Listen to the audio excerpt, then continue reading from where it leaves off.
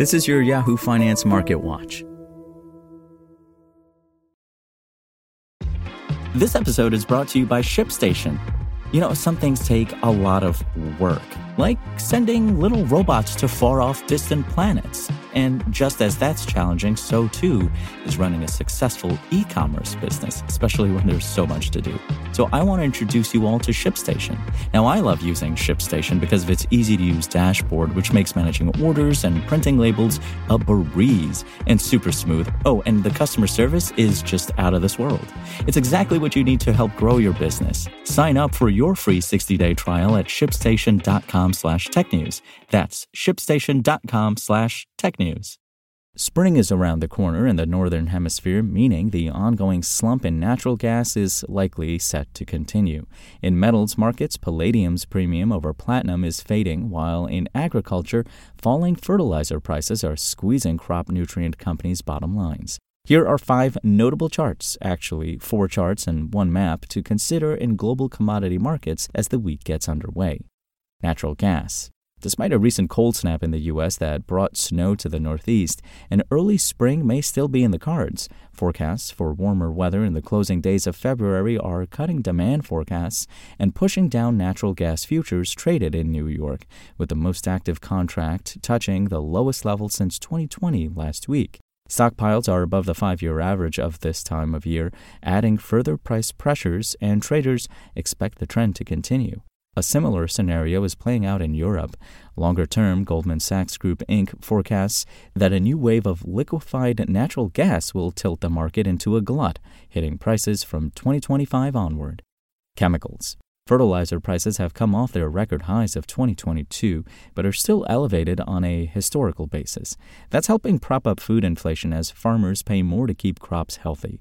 Crop nutrient companies Mosaic Company and Nutrien Limited report earnings on Wednesday, providing investors with fresh details on the outlook for 2024.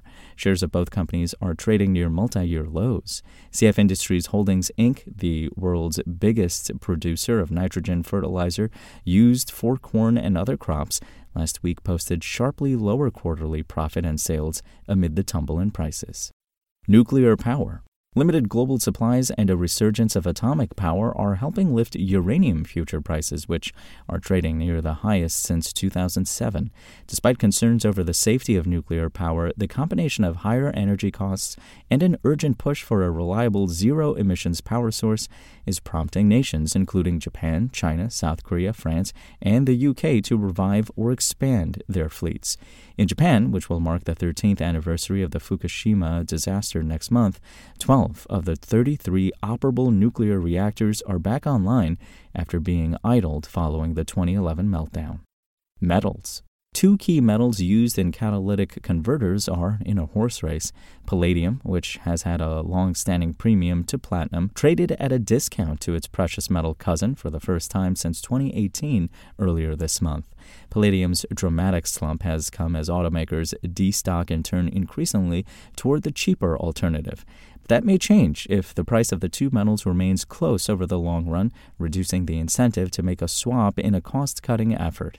Going forward, palladium will still be harder hit by rising sales of electric vehicles that don't use it, given platinum sees demand from electronic equipment and jewelry. Anglo American plc, which produces both metals, reports earnings on Thursday. And solar. An uncertain regulatory landscape and a slowdown in demand due to higher interest rates have contributed to a slump in shares for some of the leading U.S. solar companies. SolarEdge Technologies, Inc., SunNova Energy International, Inc., and Sunrun, Inc. all report earnings this week, providing investors with the latest peek at the state of the industry. Enphase Energy, Inc., a solar equipment maker and sector bellwether, offered a glimmer of hope for the battered group earlier this month when it forecast a potential bottom in the first quarter. While the year is still young, shares of all 4 companies are lower, with SunNova and Sunrun down by double digits through Friday's close. That's all for today. My name is Imran Sheikh, and for the latest market updates, visit us at yahoofinance.com.